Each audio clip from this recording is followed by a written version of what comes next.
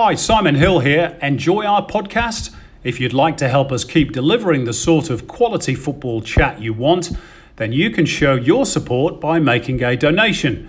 Big or small, however much you can afford, we appreciate all your help, and every cent will be ploughed back into improving production. Thanks in advance from all of us at Shim, Spider, and so much more. Hiring for your small business? If you're not looking for professionals on LinkedIn, you're looking in the wrong place. That's like looking for your car keys in a fish tank. LinkedIn helps you hire professionals you can't find anywhere else, even those who aren't actively searching for a new job but might be open to the perfect role. In a given month, over 70% of LinkedIn users don't even visit other leading job sites. So start looking in the right place. With LinkedIn, you can hire professionals like a professional. Post your free job on linkedin.com/people today.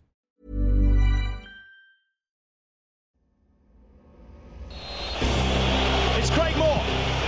What a piece.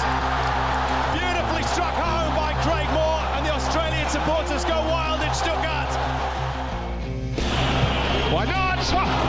Touched by Kalash. Rixon's corner kick. Celtic couldn't handle Wood at the set piece. It's a brilliant header. And Kale goes to spectacular. What about that? What about that? Here's Aloisi for a place in the World Cup. He scored! Australia got it! You're with Shim, Spider, and so much more. Take it away, fellas. Yes, hello again. Good to have your company for episode 23 of Shim, Spider, and so much more. Hasn't that gone quickly? What a week in football. Newcastle Jets' potential new owners pulling out of the deal. The A-League remains without its much coveted independence. And the great Paolo Rossi passed away as well. For those of us of a certain age, part of our childhood, I think, died too this week. Later on, we got another member of the Golden Generation in Luke Wilkshire as our special guest. Before that, our regular duo from the Golden Generation, or should that be the GGs in case of Spider, will run the rule over the week's happenings in football. Željko Kalac turning 48 on Wednesday.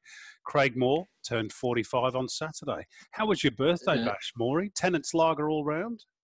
Mate, I remember when I could at least drink 10 cans of Tennent's lager. Mate, I could only manage 3 this time round. But that was quiet at the in-laws, a few cans of Tennent's lager and a carry-out Indian, Simon, there. Times have changed. Carry-out Indian. Jeez, you get old, Maury. Were you on the iron? Is that takeaway? Mate, takeaway. Has to be, doesn't it? Has to be. Were you on the iron brew as well? I didn't. I just stick to the Tennents, but yeah, right. The Iron Brews. It's always handy here in Scotland, as you know. Absolutely. Spider, you still in lockdown over there? Yeah, we're sort of still in this mini lockdown, mate. But we're getting there. We're getting some good news that we will start playing in January, so that's fantastic. Well, hey. So we're almost down. It's almost like an Australian pre-season. To be fair, it'll be a 4-month pre-season 6 months by the time we start. Well, at least you've got no excuses when it does kick off. You've got to be ready. All right, let's get on with it. First up is Hard Talk. Hard Talk. Hard Talk is brought to you by Streamgate, which has been live streaming since 2008, specialising in custom-built stream pages, pay-per-view, and multi-language streaming. They can cater to large online conferences with multiple simultaneous streams and destinations, including all social media channels, servicing clients Australia-wide. Go to streamgate.com.au, or you can find them on Instagram. So, guys, first item on the agenda today, as it seems to be most weeks, is this unbundling of the A-League, a saga which started, I think, when I was clean-shaven. Sydney FC CEO Danny Townsend confirming this week on Twitter when challenged about the lack of advertising and general visibility for the upcoming A-League season, confirmed this week that independence was still not done. Now, Joseph Carozzi of the FA board also on Twitter pointed out fairly that this had been on the agenda for 40 years and that it was about to get done and that goodwill was there on all sides. But the quote from James Johnson is the one that we keep coming back to. If we don't get this done before the A-League season starts, we may as well not bother. We're less than 2 weeks away, guys. What's going on? It's a difficult one, ain't it? We keep waiting, and I think everyone, and I think the people in charge as well, when they get these questions thrown at them by Twitter, I think the people out there are actually in frustration as well, because there are a lot of people out there that care for the game as much as we do on the pod here, and that's what we're talking about. They do actually care for the game, and they actually want some sort of answers. And when they're not getting it, you know what we like. We get more and more frustrated. Yeah, and I poked the bear a little bit, Spider, on Twitter with Danny, just to find out, like it says, where we were kind of at and what the difficulties were, because I mean, we'd obviously not seen the whole picture for there to be still complications, or maybe there's not complications, but for something not to be locked away at this stage. It is a little bit frustrating, and it'll be frustrating for the clubs as well, because they want that clean breakaway. They want to know exactly what their future looks like, so that they can start to generate revenue and sponsorship deals and all those kind of things. But Simon, as you touch on, mate, less than 2 weeks away. You know, we need a decision. Mr. Carozzi, I had to have a laugh at one of his tweets when he was talking about the state of origin. It's great to see the Reds against the Blues. I'm not sure what state of origin he was talking about, but Spides, is it not the Blues v the Maroons? Well, it always has been, but unless he was talking about rugby union. Isn't the Queensland Reds the rugby union team? That's right, it is. Yeah, that's right. Yeah, far out. Just to bring us back to the football for a moment, I think the frustration on the lack of independence is twofold, isn't it? First of all, they keep being these deadlines thrown out there. We're going to be done by the end of June. We're going to be done by the end of September. It's going to be finished by the start of the season. It's going to be done by the end of the season. They just continually miss these deadlines, and the fans are in the dark as to why. Nobody ever says, you know, we're frustrated that we haven't made the deadline. It just sort of drifts into the next one. That's one of the frustrations. I think the second one is that it seems pretty clear to me that the clubs are not going to, you know, go on to the next level until they get that independence. Therefore, you know, we got this A-League season hoving into view, and there's not a lot of publicity about it. And fans are going, well, you know, we're passionate, as Spider says, about the game. We want to know about the game. We want it to get on to the next level. And it's just not happening. And I think, to be fair, you know, those stakeholders, and they're the majority stakeholders, the supporters and the people who play the game, they deserve some answers as to why it's not happening. Yeah, and it becomes a confidence thing, Simon, as well within the game, in terms of when you keep missing deadlines. It's no different a coach saying to a player, listen, son, I'm going to play you next weekend. Don't play you. Like it's a confidence thing. We need confidence within the game, and at the moment, missing important deadlines and not giving the game and the future of the game any real confidence from the people that are going to support it. Absolutely. And this is the thing we spoke about before. I mean, and we don't want to go back to other codes, but we need someone who's running the show to actually tell us and come out there and make a statement. Now, he can be wrong. There's no problem with being wrong, but to actually show the confidence that people will believe and follow, I find that important. And we're not getting any of that. And there's got to be a group of people that are actually making these decisions, and where they know what the hold up is, but they're not telling anyone. Talking of leadership, the sale of the Newcastle Jets has unfortunately fallen through this week. The potential owners have walked away after the club was, and this is according to a report in the Sydney Morning Herald this week, the club was unable to produce audited financial accounts for the last 2 years. That's a big concern, isn't it? How on earth has the club been able to get away with not producing financial reports for the last 2 years? And who's in their right mind, Simon, who would buy a business that doesn't show you or give you the ability to look into how the club has been run over the past couple of years to get an accurate understanding of the costing of running a football club? For me, it's a big mess. I mean,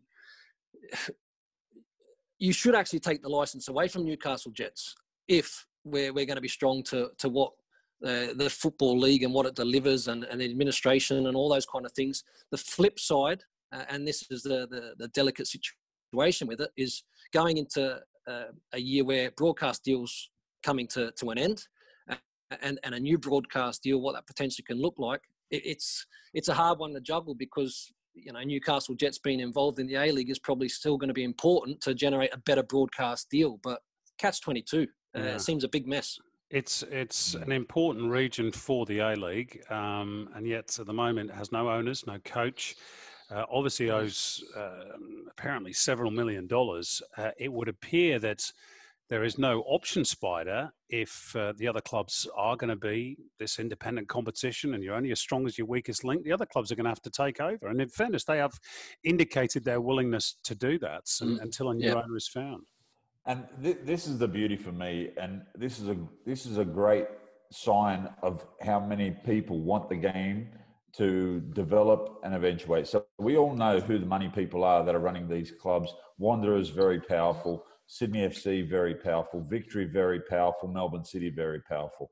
Now, there's no hiding behind those. Western United, to a degree now, I would say, are in a good position. So these clubs, if they want the game to grow, and I'm sure they do, these owners are going to have to dip into their own pockets. And that, for me, is a great sign to hear that they're willing to help and dig into their pockets. But the only worrying thing is, for me, is how long can these people keep propping the league up or propping these clubs up? They actually need to be run properly. Yeah. And very, very quickly, Simon, the issue for me, again, when you're talking about investing in a football club, in Australia, what are you actually getting? Because clubs don't own stadiums, they don't own training facilities, and they currently own the players, which we don't have a trend or a natural progression for these players of consistently selling to make the money generated through sales. So the license, is it 5 million? Is it 10 million? Is it 15 million? But what are you actually getting? Well, this is the chicken and egg situation again, which goes back to our initial question, because that will change once the clubs get independence. But until they get independence, it's not an attractive proposition. I mean, goodness me, you could bang your head against a brick wall for the next 3 months, I think, on all this.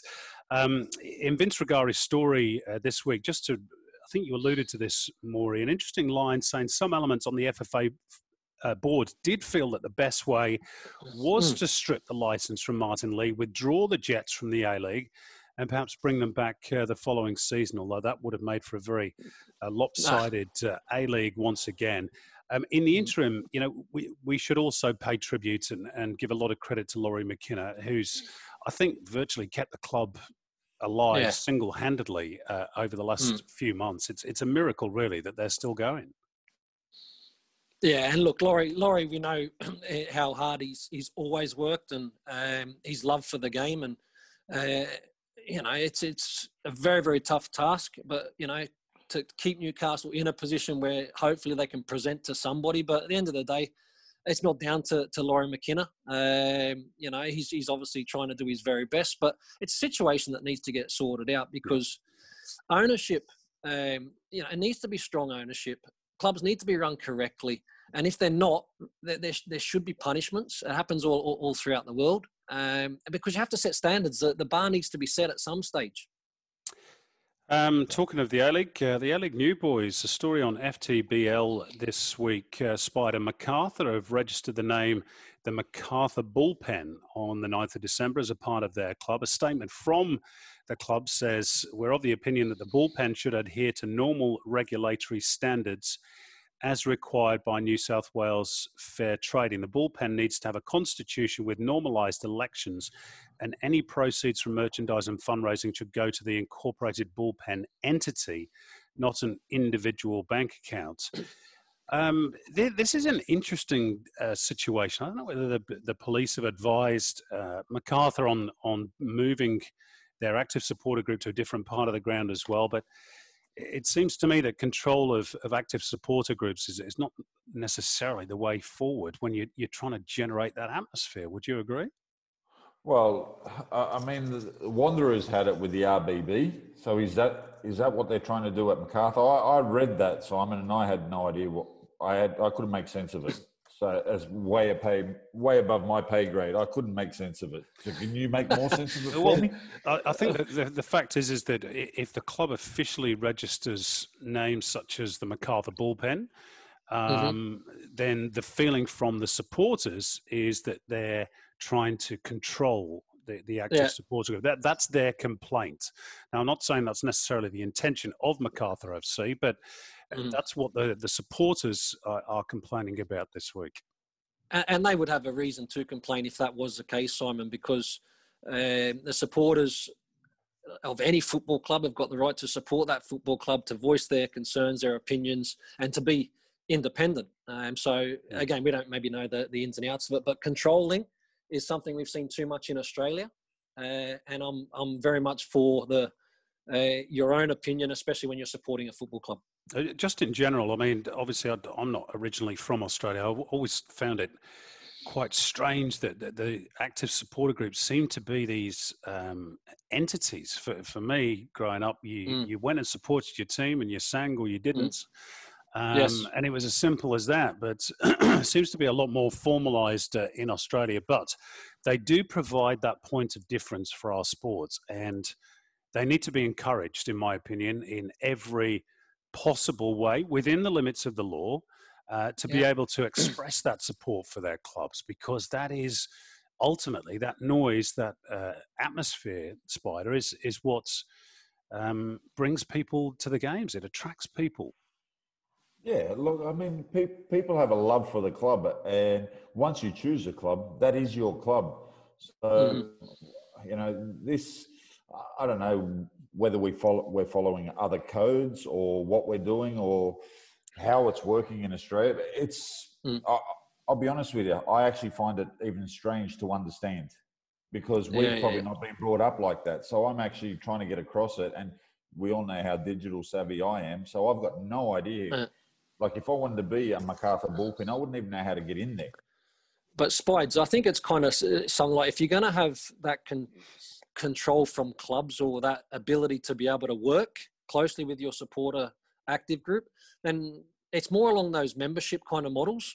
You know, the Bundesliga model, that kind of model where, okay, yes, we're going to work with you, and there's going to be good communication, and there's the opportunity for fans to invest in that football club. That probably works.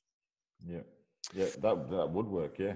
Well, let's hope they can sort that out, because we need MacArthur to be a success on and off the pitch in this coming A-League season. Signing news for the new campaign: we're going to have 5 Asian players in the A-League this season. Not a huge amount, but it's more than we've had in the last few years. All Japanese. The latest, Mori Masato Kudo, who's joined Brisbane Roar. He's still only 30, 66 goals for Kashiwa Reysol and 4 caps for his national team. I think that's a good signing. Good age, Simon. I spoke to Spider during the week about how well Asian players have done in Australia, because we know that technically they're very good. And in regards to adjusting to, training methods or what have you, look, they've worked a lot harder from countries where they're coming from, and they normally contribute very well to our league. So I'm actually quite excited. 5 players this season. Would have loved to have seen it happen earlier, if I'm being honest, but that's been due to the financials, because we know how hard it is to get the best players in Asia to Australia in terms of finances. That's an interesting point, actually. That I think that's a common conception, isn't it? I don't know whether it's a misconception, but that Asian players are, in inverted commas, too expensive for us. And yet there are bargains out there. There are players that can be enticed to Australia. It just leads me on to a more general point. Spider, interested in your take on this. On the 1st of January 2021, and I do confess there is an ulterior motive for this question, because I have written an article on this for the Optus Sport website this week. It will be 15 years since we joined the Asian Football Confederation. Overall, in your opinion, has it been a good experience for us? I think we'd probably say it has been, but also for them. Well, I think for us it has been, because we've developed and we're trying to catch up and grow. I think they were well ahead of us before. I think what have we added to the AFC? Maury touched on it a couple of weeks ago on the pod, is this they want to beat us because we think we are a big country in Asia. We think we're massive, but the Asians think of us as a small country. So for us, I think it's good. Can we grow on it? Should we be better? We should be much better. Bringing Asian players to the A-League, I think is fantastic. Can we jump in and get some sponsorship dollars? Can we create interest from these Asian countries and these Asian players that come and play in the A-League? I think we got to work on things. Our A-League's struggling at the moment, Simon. So that's another big problem. And I think, Simon, as well, and you'll know better than me, and it might even be in your article, I'm not sure, but what have we given them?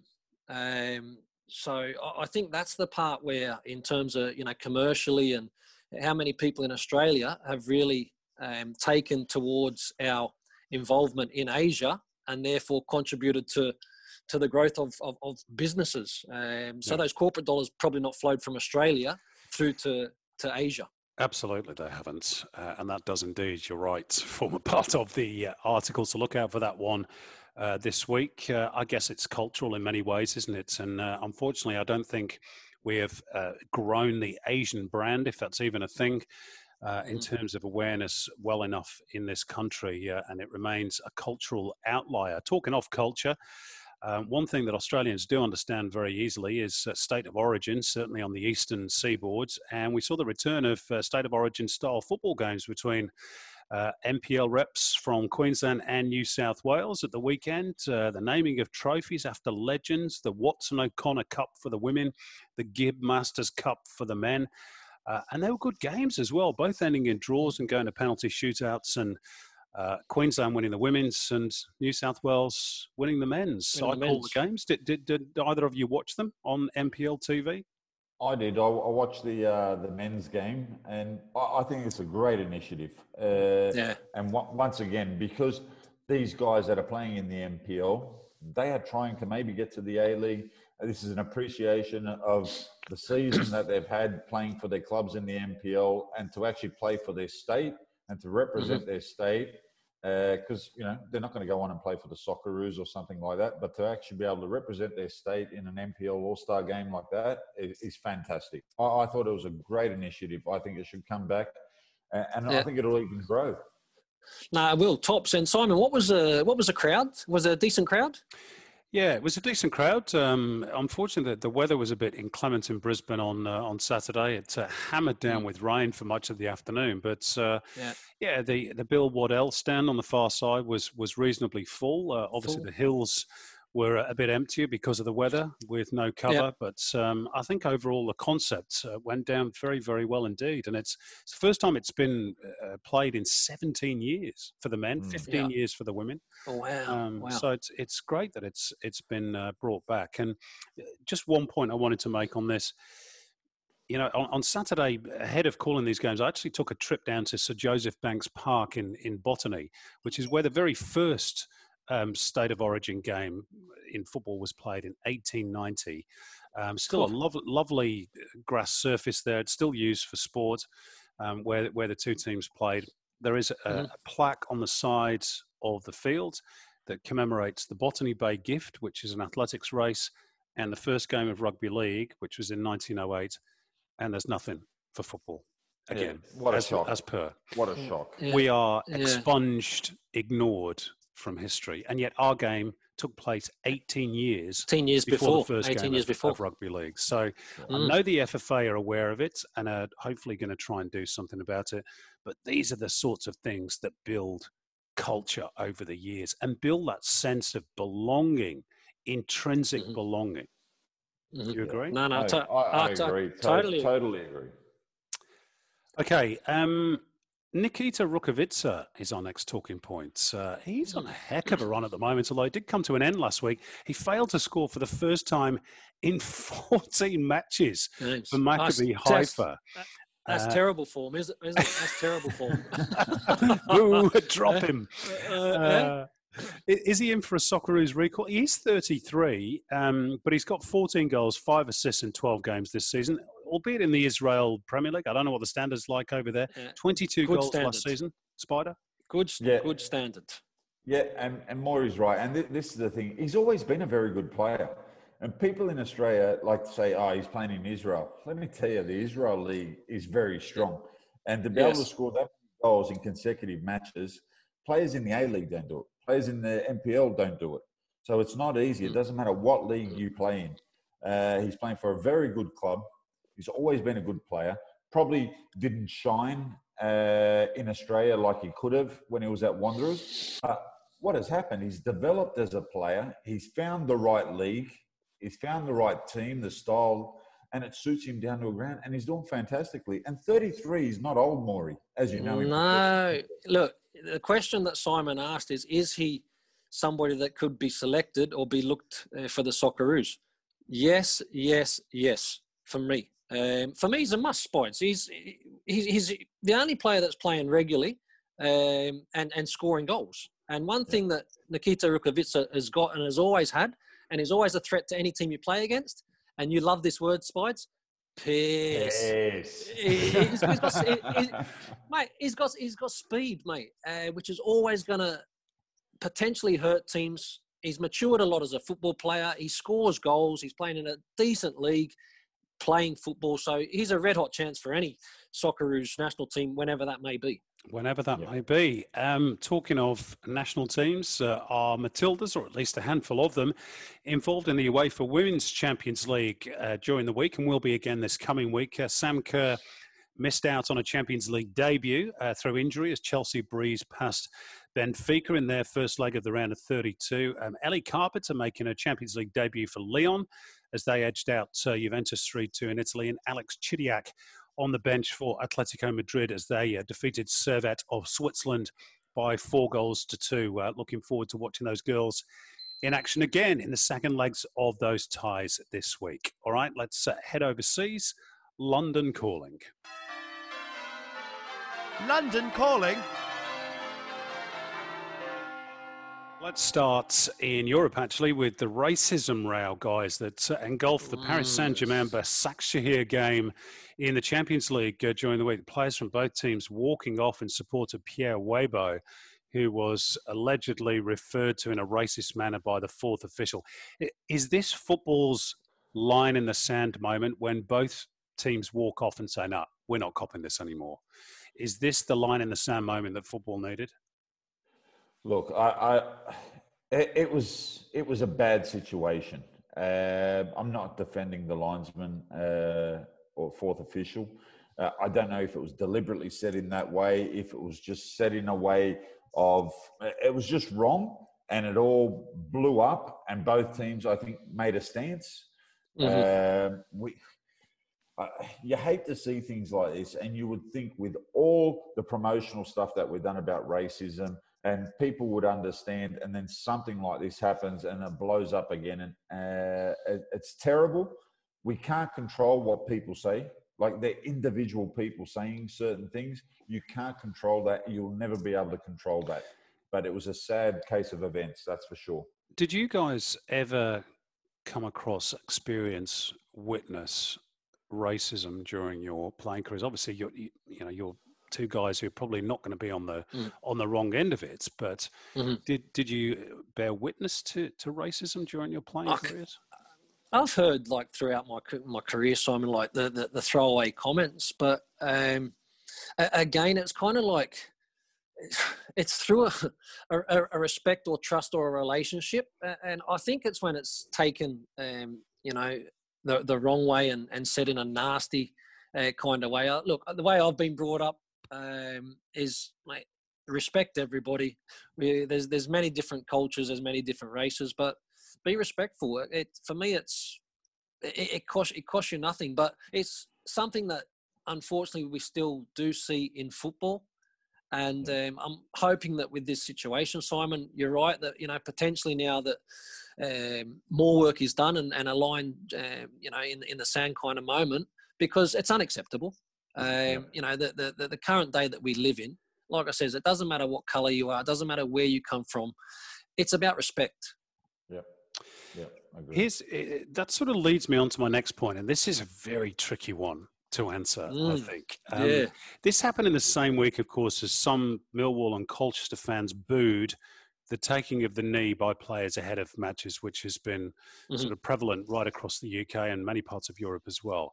The English Football League now saying they are considering scrapping the gesture as it's too closely associated with the Black Lives Matter movements. The Millwall and QPR players stood together when they played each other last week. This is a tricky one, isn't it? Because for me, technically, if you stand for freedom of speech, then those booing, however abhorrent some of us may find their views, and I do, but they have a right to an opinion. So this is very, very tricky, isn't it? Sport has to tread a very fine line when it comes to acknowledging or being a part of political or cultural movements. Yeah. But the two are inextricably linked, aren't they? Everybody says sport and politics don't mix. Of course they mix. Oh, my God. Who says that? They're a part of society. Yeah, 100%. And it's a really tricky one, Simon. You're spot on because, we're talking about colour, we're talking about race, we're talking about religions. It's really, really difficult. We're trying to unite the game. Everyone in the world plays football. So we're trying to unite the game. And like you say, there is a freedom of speech. So you can't control, again, what everyone says out there. So it really is hard. And I think by continuing to do certain things like that, I sort of think we keep provoking it. And we're going to keep having incidents, which worries me. And players are now are starting to feel like, come on, let's just get on with the game and let's not point the action to this. Well, some players, some players. Yeah. I mean, look, for me, it's that ongoing education, isn't it? We're seeing a lot of that now, and hopefully we continue to see a lot more of that, because the more that we can educate people, the more that we can make people aware of what their words can actually mean to certain people. Simon, but as you say, with that freedom of speech, you can't discourage that as well, because that is the right of every person to be able to express exactly how they feel. It's a tough one, isn't it? Really tough. It is a tough one. And just to finish off on a lighter note on that subject, I don't know whether you've seen the Crystal Palace Spurs game, but Son, they kicked off. That was gold. Son and Benteke.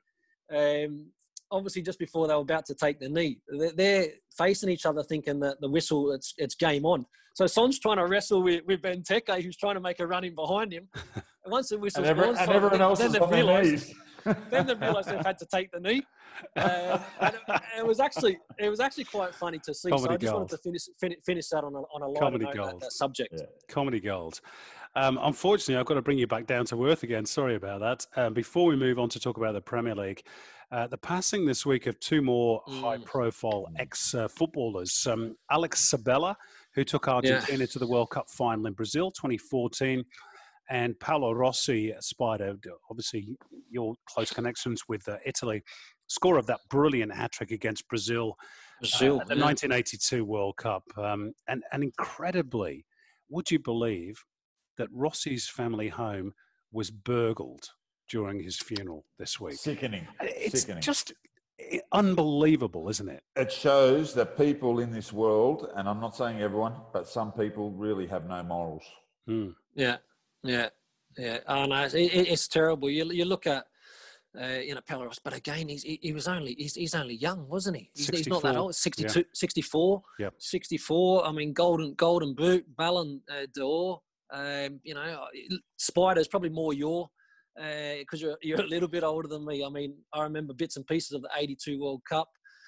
But again, it's very young. And unfortunately, another bit of bad news, even, in terms of, is it Sabella, 66, Simon, as well. Not very old at all. Was somebody that experienced in English football, I think, with Sheffield United and Leeds. But unfortunately, we're losing people at such an early age nowadays. It's been a horrific year. It really has. Well, I'm older than both of you, and I do remember Alex Sabella coming to England in 1978. They'd literally only just relaxed the rules on foreign players coming into the top division in England, and Sabella was one of the first, along with Ozzy Ardiles and Ricky Villa, who signed for Tottenham. And of course, went on to win the FA Cup and were much more famous than Sabella was. But Sabella was a terrific footballer for Sheffield United. Then he went to Leeds. And then, of course, it's a became midfield very player? good coach. Yes, all left peg as well. Terrific balance, super player. And he went on to have a good coaching career, obviously, with the national team in Argentina as well. So our condolences to the families of both. Yes. And the football world, again, is poorer Mourns, for their passing. On-pitch action, guys. The Manchester Derby was the headline act this weekend, but Snore draw. A snore draw. Go on, Spider. Oh my. Boys, seriously. Now, if the crowds are not playing a part, then I don't know what is. Because that was a training ground performance between two teams with no crowd, with nothing to lose. There was no crowd to just get up off their chairs and scream when someone had a throw in, or when the attacking team had a goal kick, or when there was a tackle getting flown in. There was no extra. Well, was it tackles? Was it tackles in that game? I think Roy Keane wasn't happy, and only 2 yellow cards for Derby. Maybe Roy Keane should have just been plonked behind one of the goals and told to berate them and to get on with it. Mate, you know what? Both teams were tactically very well structured. But there was no intent in the game. There was no intent to go out and win. And you know what the scary thing was, guys? That at the end, when the whistle went, it seemed to me that both managers were happy with it. Relieved. Well, I think, certainly United, after the week that they had, they went out of the Champions League after the loss to RB Leipzig. There's a lot of questions over the future of Paul Pogba as well. Even though they were at home, I think that point, potentially saved Ole Gunnar Solskjaer's job. I don't know whether you agree with that. City are going through a real sort of revamp under Pep Guardiola. Gary Neville says that they're a pale shadow of the team that's won the last two championships. Is he right?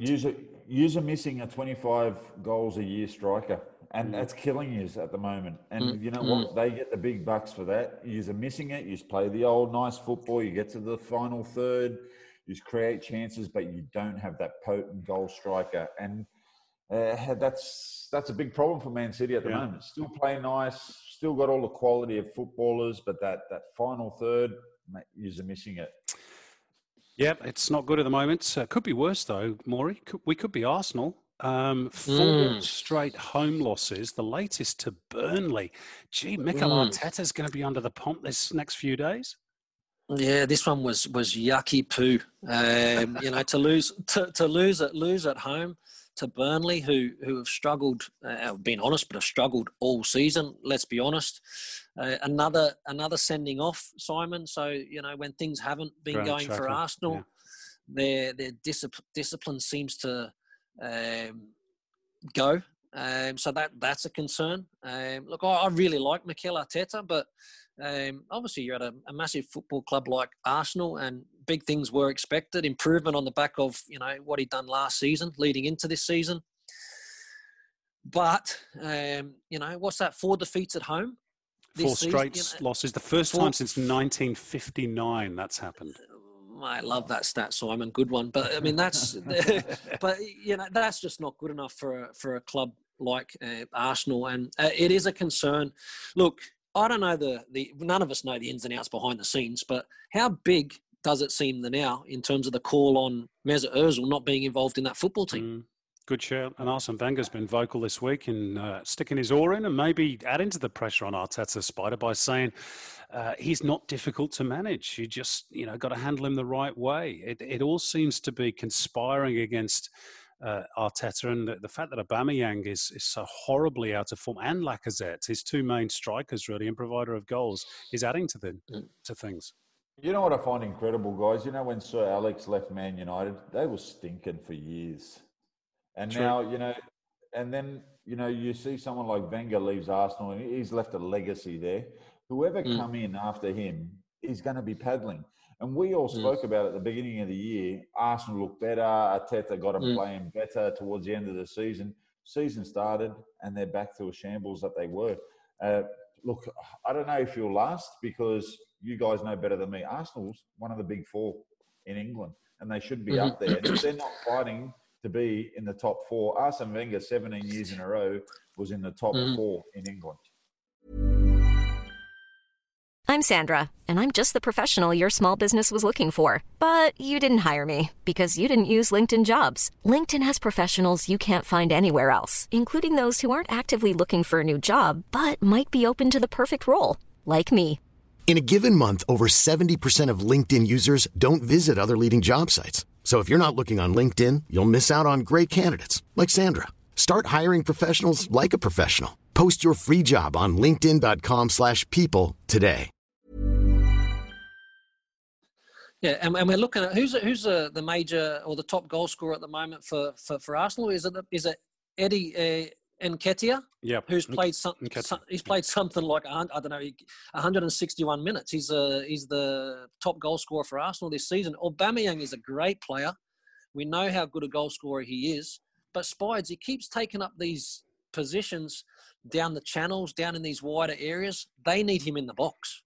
100%. He's a number 9, mate. He needs to be central and wait to get the service and score. Maybe the way Arteta wants to play, he wants him doing a lot more work. I'll give you a perfect example.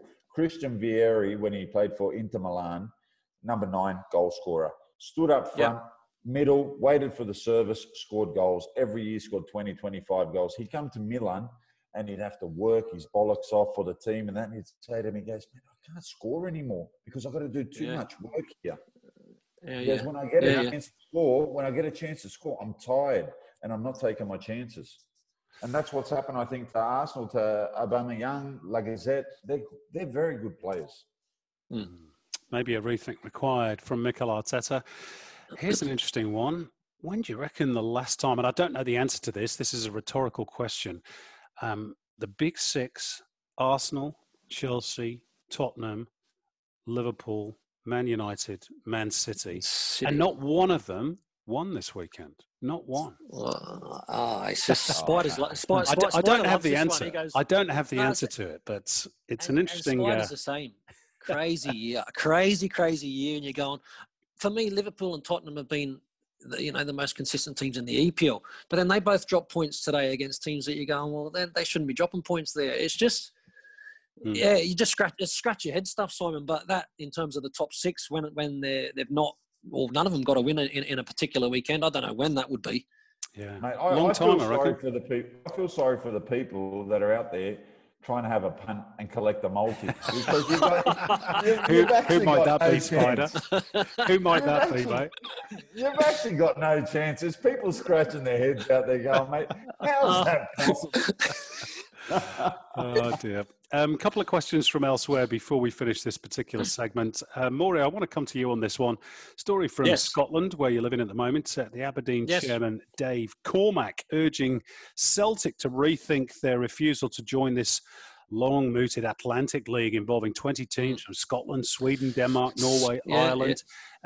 It's a plan that has the backing of JP Morgan, projected income of up to 400 million euros. Is this a goer, this competition? And it also has the backing of UEFA, I believe. Yeah, Simon. interestingly. Interestingly, because this is something normally, when they talk about the Super League and all that sort of stuff, that I'm not sure whether it's UEFA or FIFA, but there's been always heavily against something like this. Look, I know why the Scottish clubs would want to be involved.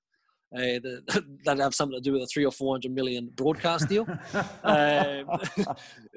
Celtic, for whatever reason at the moment, I think Dermot Desmond has kind of said, no, it's not for us. They want to be in a British league, don't they, Celtic? Yeah, so I don't know. But look, I have heard a bit of a murmuring, that this is something that has some legs. It's genuine in terms of, the Scottish clubs that have been linked to it are definitely looking to try and proceed with something like this, because I believe that the money they can get from the broadcast obviously will filter down and hopefully make improvements to the rest of the football.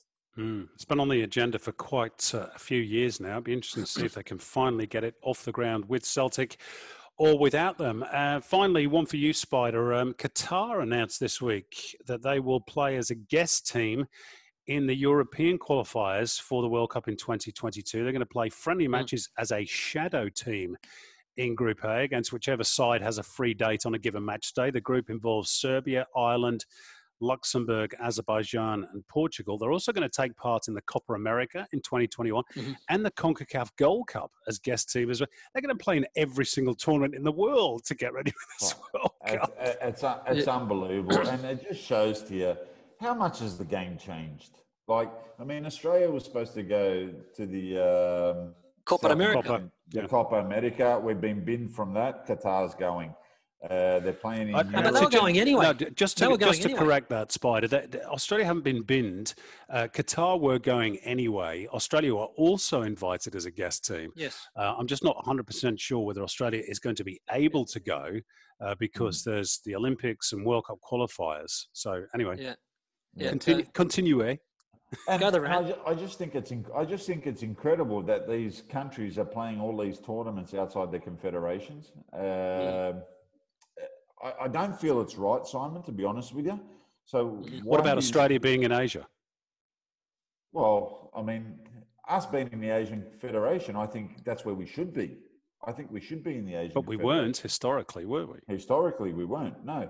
But I think I really find it amusing to see. It's all about money. For me, it's got nothing to do with the game anymore. It's all to do with money and what suits certain. Do you think this was maybe something that was already in place in terms of? I mean, Qatar have obviously got the 2022 World Cup, and they're probably they're getting favours from a lot of people that maybe there was some certain situations previously. Simon, I think there's a part of it. I think obviously the fact that they are acting as hosts, not just for the World Cup in 2022, but they've just hosted the Asian Champions League group stages, and they're still, going all the way through to the final. Yeah.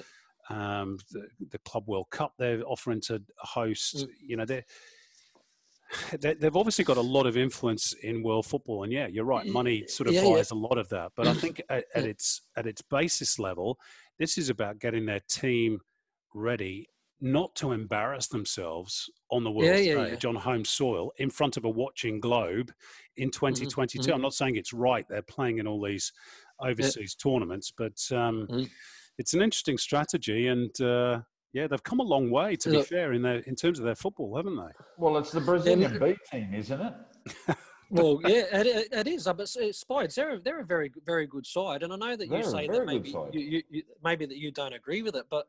And again, that's I've got no issue with that. But what I will say is that Qatar have been absolutely outstanding in terms of utilising their networks. Because 100%. Simon, you touch on it in terms of, mate.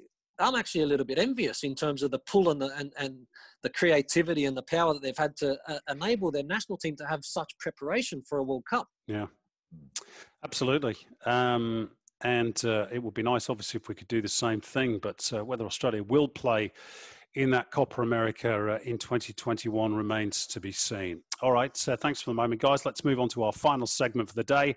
And another special guest awaits us in Footballers' Lives. Footballers' Lives.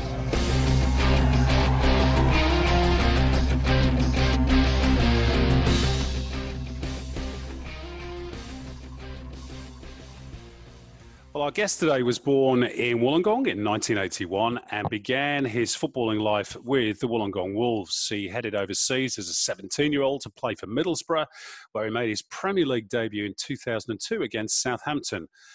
In 2003, in search of regular football, he joined Bristol City, where he stayed for 3 years before a switch to Holland with Twente Enschede in 2006. From there, he played in Russia for Dynamo Moscow twice, Terek Grozny, back in Holland for Feyenoord, and then finally back home in the A-League for Sydney FC. He won 80 caps for Australia, appearing at 2 World Cups and 2 Asian Cups, and he's now the head coach of his old club, Wollongong Wolves, where he's already won 2 trophies. And on Saturday, he added a third as New South Wales beat Queensland in the return of the interstate clashes after a 17-year absence. It's a real pleasure to welcome Luke Wilkshire to our humble podcast. How are you, Luke? Good to see you, mate. Good day, fellas. No, I'm well. Been a busy weekend, but back at it and happy. Yeah, you sound a little bit hoarse. Is that because you've been shouting or you've had a couple of beers? It's been a big weekend. It's a bit early, mate. The change of the weather, I think, as well. Yeah. How was the trip to Brisbane and the return of the state of origin clashes, if you like? No, it's brilliant. I think the concept's fantastic. I think they'll look to build and grow that, which I think is unreal. The players really enjoyed it. They took it seriously, which was good. It was a good competitive game, and I think one for the fans to really enjoy as well. And things have gone pretty well with Wollongong Wolves as well. You won the Premiership and the NPL Final Series in 2019. You just missed out this time around. Yeah, no, I can't complain. I think I was obviously disappointed this year. We lost the Premiership on one goal, a goal difference, which was disappointing. But no, it's been exciting to work with a young group, which is a challenge. But there's guys there that are thriving for an opportunity, and you can see what they can do with a bit of hard work and guidance. Before we move on to your playing career, Luke, we've got a fair few questions on that. I just want to stick with the Wollongong Wolves theme for the moment. This year, of course, Wellington Phoenix are going to play in the Gong due to COVID. Do you see this as an opportunity to spruik the chances of the city getting an A-League club, or do you feel you should already be there? And we had a Twitter question on this as well from George G. Along similar lines. Do you think the Phoenix being there is a test to expand to the area in the future? I guess it depends how you want to see it. It could be. I think if you start to see the likes of Wellington Phoenix being here in Wollongong or WIN Stadium and drawing crowds, being not the team of the region, I think it shows clearly that there's that appetite for A-League football here. So you could say it's a test like that. Of course, it's going to be different. How could you expect people to get out and support Wellington Phoenix? It's not Wollongong. But those football diehards that want to see A-League football I think will turn out, especially in the big games against Sydney FC and Melbourne Victory, which will show how much we're thriving for A-League football down here in our region. Is the city ready for the A-League, Luke? And I'm talking about obviously the club as well, but there seems to be, and we're looking from the outside here, a fair bit of politics about football in Wollongong. What's going on politics? down there? What are you talking about, politics? Politics in football? Well, there seems to be some issues there, particularly at the moment, that you've been a little bit vocal about. What's going on down there in the Gong? Yeah, look, there's no hiding from the fact that there's a little bit of unrest, you could say, with the way some things are run down in our region with Football South Coast, and the local league clubs at the moment are having a bit of a diverge into the goings on in the administrative side, and so look, things have got to change. We know that. I think everyone knows that. I think it's trying to find the way to make the change in the best way for the game going forward. I think that's the most important thing, is that the people that are making these decisions have the game's interests first and foremost at the forefront of their decision making. Well, it's about accountability, isn't it? And we keep harping on about this, whether it be at regional level or at national level. People who are in positions of power have to be held accountable, and that is, in part at least, our job here in the media. And people sometimes don't like that, but it's the truth. Let's go all the way back to your early days as a footballer, Luke, and that starts with your days at the Wolves as a player. You're coming through the ranks. You got Scott Chipperfield already in the first team, and Miller Stajovski coming through the ranks, a couple of years older than you. Did you ever think that in 2006, all three of you from that same region would be playing at a World Cup in Germany?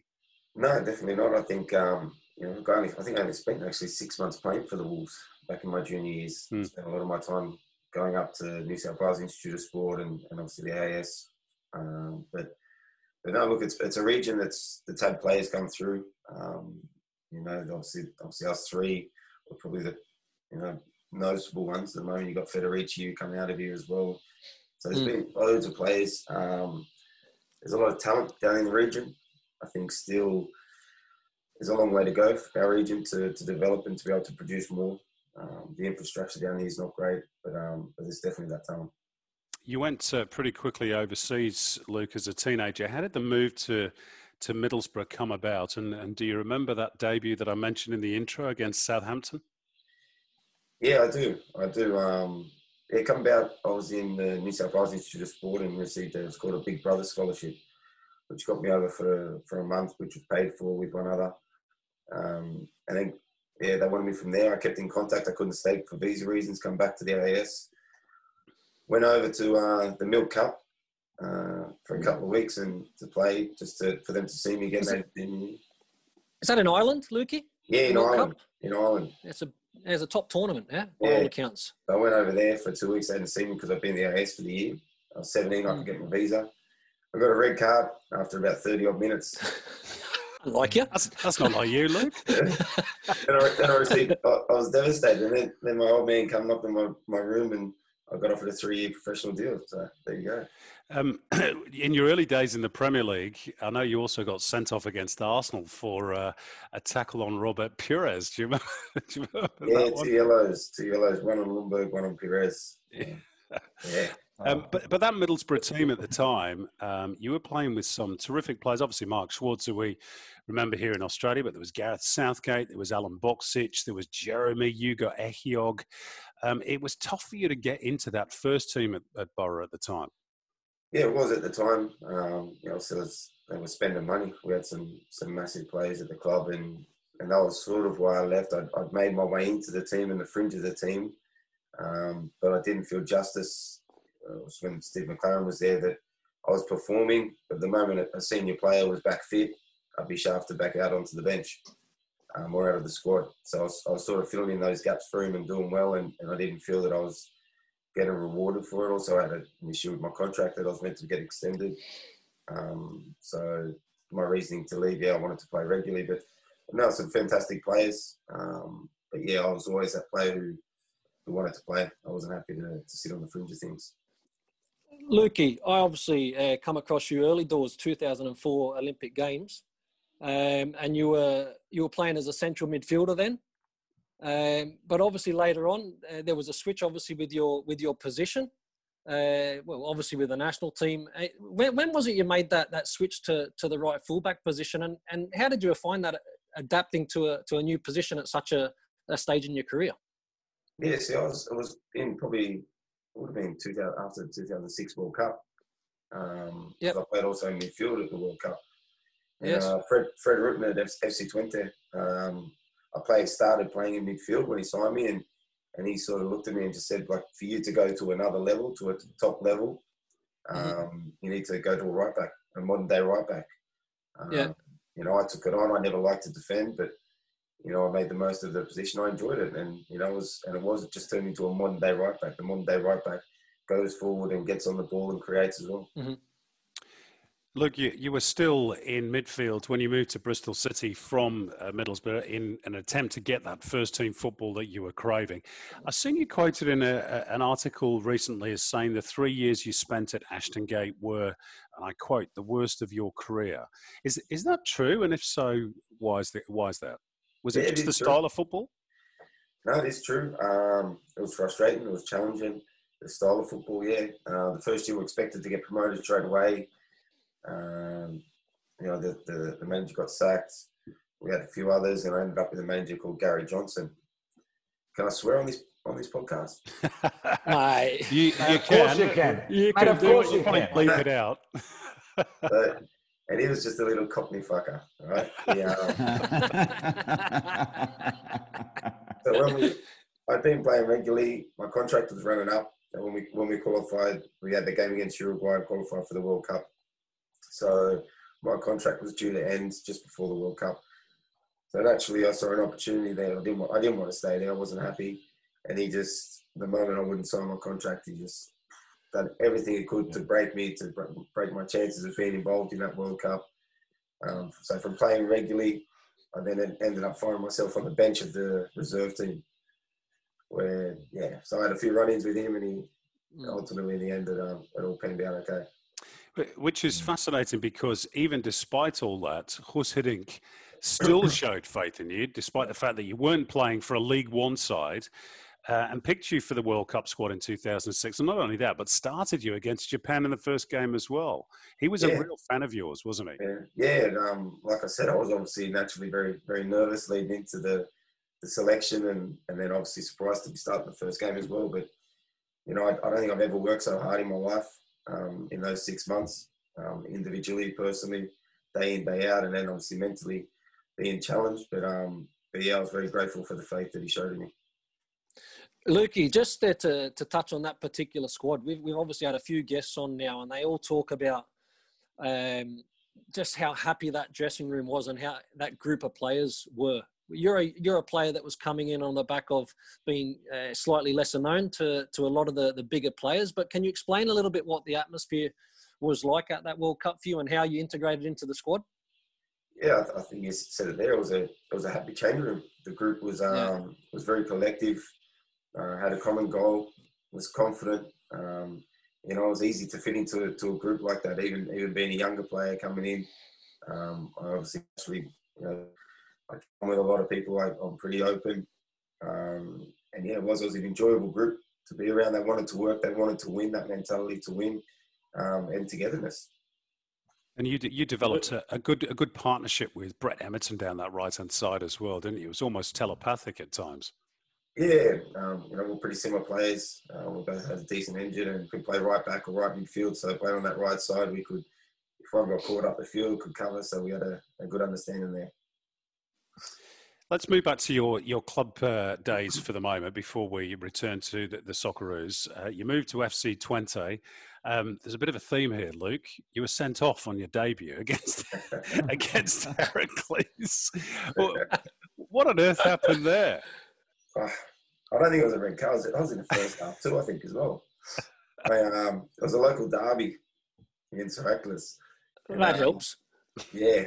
So I wanted to make myself known. So the guy it was his fault. He shouldn't have tried to run past me.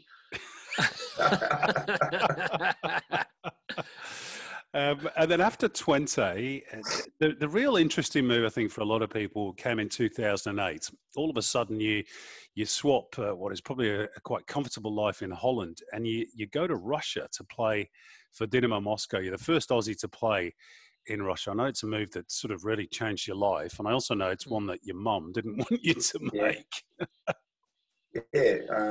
Look, when I was there, there was a Russian player who actually retired from Twente when I went there, and Dmitry Shukov, I think his name was, and he had a Dutch wife, so he'd stayed there. And yeah, when we'd obviously the back of two good years there at Twente and qualified for the Champions League 4 rounds against Arsenal. Mm-hmm. And I just recently signed at the end of the season in March a new contract, and I received my sign-on fee and everything was hunky-dory. And this opportunity company just turned up to training ground one day, had an agent, said, "We've got a club in Russia for you." So I was obviously open to listen. I had a clause in my contract at Twente, which they were happy to pay out. McLaren tried to stop me from going, telling me he'd sell me back to the Premier League the following year if I stayed, and I wouldn't get my money in Russia and all the rest of it. It's a little bit like what my mother was saying as well. He sort of said, "I couldn't give a fuck how much money they're going to pay you, then you dare go to Russia." And my comment to them was, I'm on the other side of the world as it is, so I'm happy to go and have a look. And I went over for 3 days. Yeah. It's an amazing city. The club was fantastic. The facilities, speaking to the president and the coach, and my mind was made up pretty easy.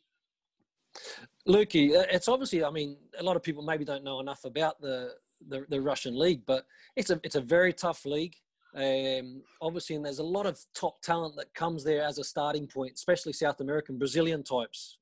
So you come up against absolutely wonderful players that maybe the whole of the world doesn't know yet, but there's some great talent that comes through that league, isn't there?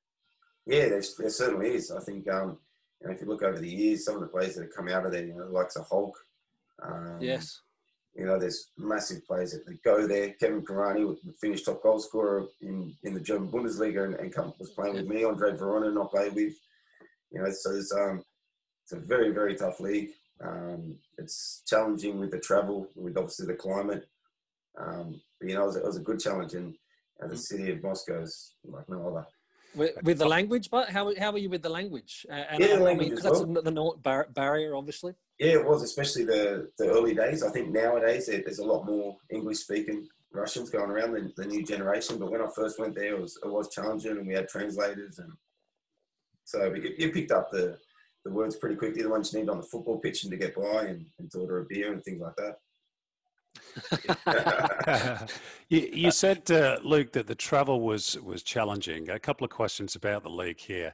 First of all, what was the worst trip you had to do? And secondly, once you've answered that one, what were the derbies like with Spartak? Were they a bit tasty? Yeah, the travel was, so we'd be flying about we used to fly on the Yak, actually, the Yak, whatever they were, in the back of the planes. And so it was a little bit rough at times, but I think probably one of the worst. I didn't have to go to Vladivostok, thankfully. They got relegated when I got there. That's a trip. I played in the home, which was good. So, but going somewhere like Tomsk, it's 4 or 5 hour flight. It's freezing cold. The stadium is shite, and the hotel was crap. Or going to Grozny in the early days. Grozny, when I first went, you're like sleeping in a bunker. You got people everywhere, and so that's changing now also.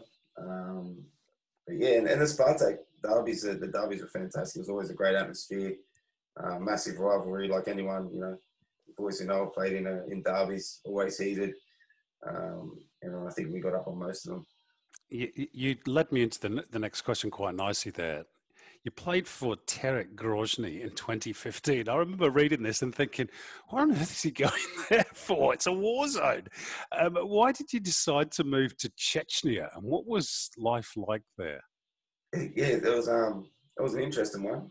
That's for sure. I think, when I come back from Holland, I thought I was close to signing with back at Dynamo Moscow. It didn't eventuate, and I wanted to obviously still be playing. So that opportunity came up, and again, like going to Russia, Grozny's changed. It's actually quite beautiful. The food is amazing, and the club was great until they didn't want me anymore, and then I just had to get out of there as quick as possible. In the middle of all that, Luke, you did mention that you'd moved back to Holland, which you did with Feyenoord. You'd sort of chopped around a little bit. And yet, despite playing in the top leagues in Europe, in the Netherlands, and then in Russia, you were ultimately cut from Ange Postecoglou's World Cup squad for Brazil. I don't know if you want to talk about that particular topic, but it seemed to be a rather angsty time for you and for Ange and for the national team with regards to the cutting of those final few players for Brazil. Yeah, look, things happen for a reason, and I played my part in that.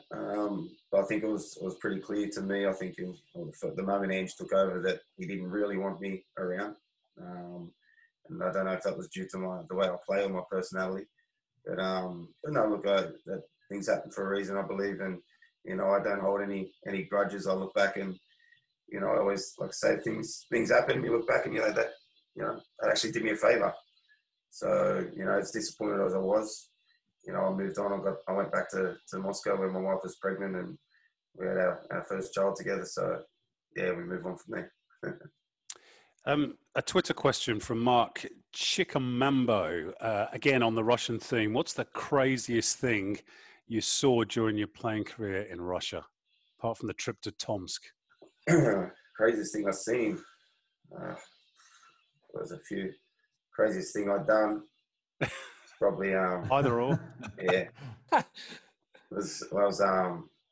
was suspended for the cup final. I didn't realise in the semi-finals a yellow card away. We were playing against Rubin Kazan, and who had a guy who, let's say, had a personal vendetta against over the last year or so. And Adamenko, his name was.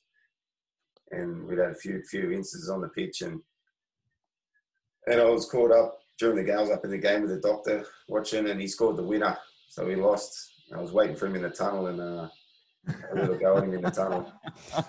There was no cameras, but I still got suspended because there was enough witnesses. Who won the fight, Luke?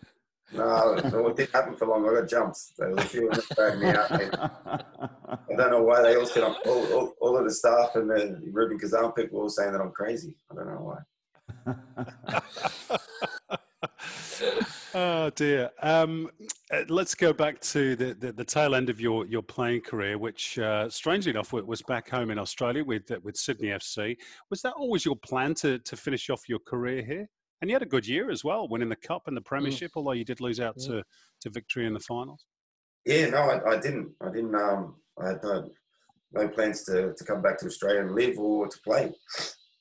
I thought I'd retired after my last stint in Dinamo. I got promoted back to the Premier League in Russian Premier League, and I was on holiday in Thailand with the family, with the wife, mother-in-law, brother-in-law, and I got a call from Paddy Dominguez, and just said that, obviously what happened to Ryan Grant, and Arnie was reaching out and if I'd be interested.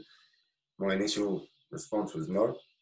I'd be on a hide into nothing at my age, and to come back after what they'd just done with the back-to-back, the double. So, and it wasn't until my wife and probably my brother sort of persuaded me to have a crack and that I could still do it. I was planning to go back to Australia for a couple of months to see my family with my kids. So my wife saw it as, okay, it's a paid holiday, except I had to work. But, that's always the case. You've not stopped since, mate. I knew if I did it, I had to do it right. I didn't want to come back, and I knew that if I didn't perform, and I was going to cop it. So I said, okay, I'll give it a crack 1 year, and it seemed to go all right. Lukey, was it hard considering what you've seen happen to some of the other guys when they come back? Did you have to really put your mindset and say, well, mate, I really have to work hard because I am on a hiding to nothing? Yep, 100%. That was why I was never in my mind to come back. I didn't want to. It's not, I'd seen what had happened to others, and I didn't want to sort of go out that way or have that. So I definitely had the mindset I had to work. Yeah. Which you certainly did. That leads us on to our Twitter question of the week. $100 voucher for Outback goes to Jovan this week. Jovan says, you were indeed signed as a replacement for Ryan Grant when he had that ACL injury in 17-18. Did you mentor him that year? Because he's been amazing since he came back. Did you offer some of your experience to him? Yeah, Ryan he was already on his way up. I think he's a great guy. He's got a great mindset. I think he's done well to bounce back from what he's gone through, and obviously kicking on. He's maybe at the point I don't know whether he's missed the boat to go overseas or not. I was going to say that, Lukey. Has he got that? I don't think he wants to, does he? I don't think he wants to go overseas. Yeah, that's the other thing. I think he does have enough. I think he could. But the challenging thing would be where, and now at his age, and as you know, some of the top better clubs will be looking at probably younger players. To go. Let's talk about the Socceroos. We have touched upon them once or twice already, but you had plenty of highs and lows with your national team career. Those 2 World Cups, 2 Asian Cups. You also missed out on the 2015 Asian Cup as well, which I'm sure you would have loved to have been involved in, given the Socceroos won it at home. And of course, the big win against Serbia in 2010 and Japan 4 years earlier.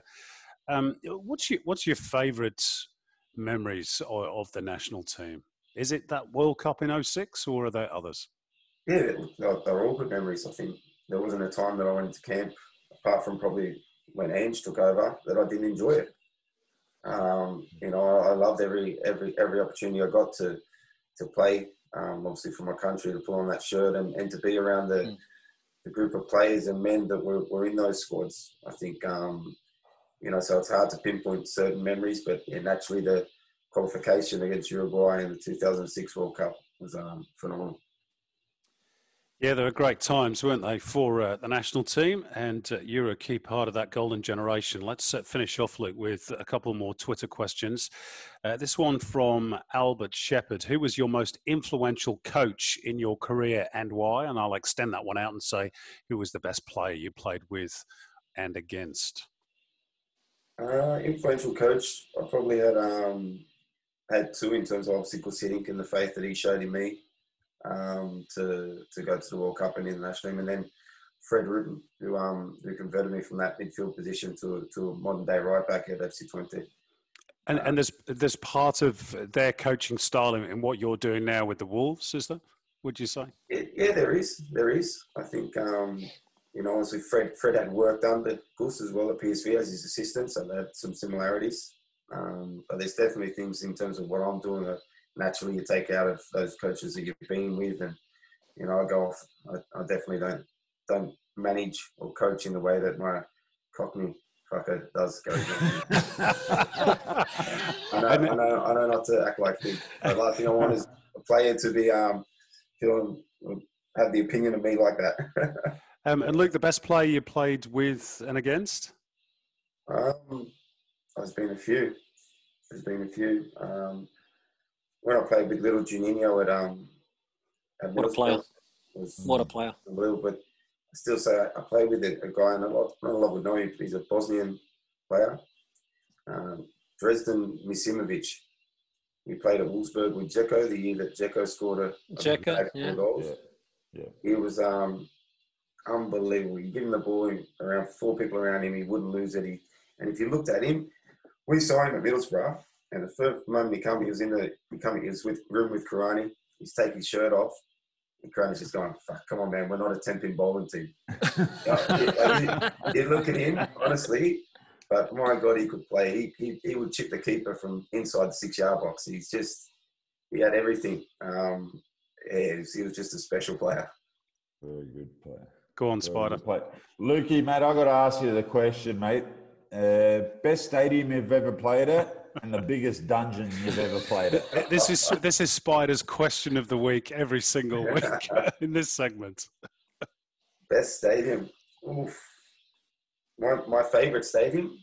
Yeah. I love that Kaiserslautern Stadium where we played those games against Japan and Italy, up there in the mountain, and the atmosphere that it created was it always sits in my head as one of my favourite stadiums to play in. But those games, and obviously special games for me personally. The worst, the dungeon of all dungeons. There's been a few of them made over in early days in Russia. I still remember that game in Tom's. Honestly, it was like a cow paddock, minus 15 degrees. Oh, Changing room, no hot water. Like it's just an open pitch, and that was after every week after the show here, the dungeon gets that many hits on Google that it's scary. So Tom is going to be #1 hit on Google this week. And your mum was right. I'm sure you were thinking that at that particular point when you were in Tom's, Luke. Final one before we let you go. We started out talking about your coaching career. Let's finish on that note. You are on the rise as a coach. What's your ambition? Is it to coach in the A-League? Is it to coach overseas? Is it to coach the national team? Is it all of the above? No, I don't know. I'm going to take it as it comes. At the moment, I'm enjoying. I guess I'm in a fortunate role that I am here at Wollongong, where I can do things my way. I've got great support with the board, and I can do things in the right way, which is, what I feel is best. So, it's going to take something pretty good for me to move on and to leave. I'm enjoying sort of building what I am down here at the moment, and where it takes me. It's like when you start out your football career, you never know where it's going to take you. You're not going to go back to Russia and coach at the dungeons. I won't rule it out. Look, that's one thing I would say that I would love to one day be there and manage Moscow. Yeah. Brilliant. Brilliant, Lukey.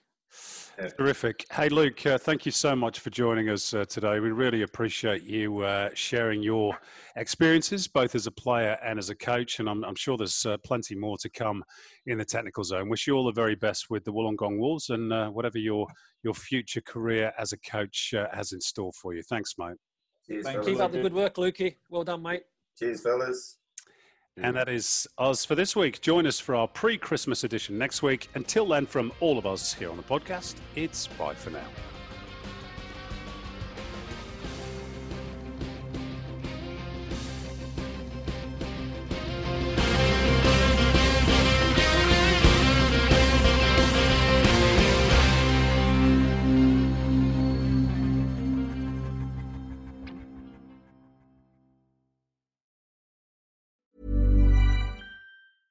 Mom deserves the best, and there's no better place to shop for Mother's Day than Whole Foods Market. They're your destination for unbeatable savings, from premium gifts to show-stopping flowers and irresistible desserts. Start by saving 33% with Prime on all body care and candles. Then get a 15-stem bunch of tulips for just $9.99 each with Prime. Round out Mom's menu with festive rosé, irresistible berry chantilly cake, and more special treats. Come celebrate Mother's Day at Whole Foods Market.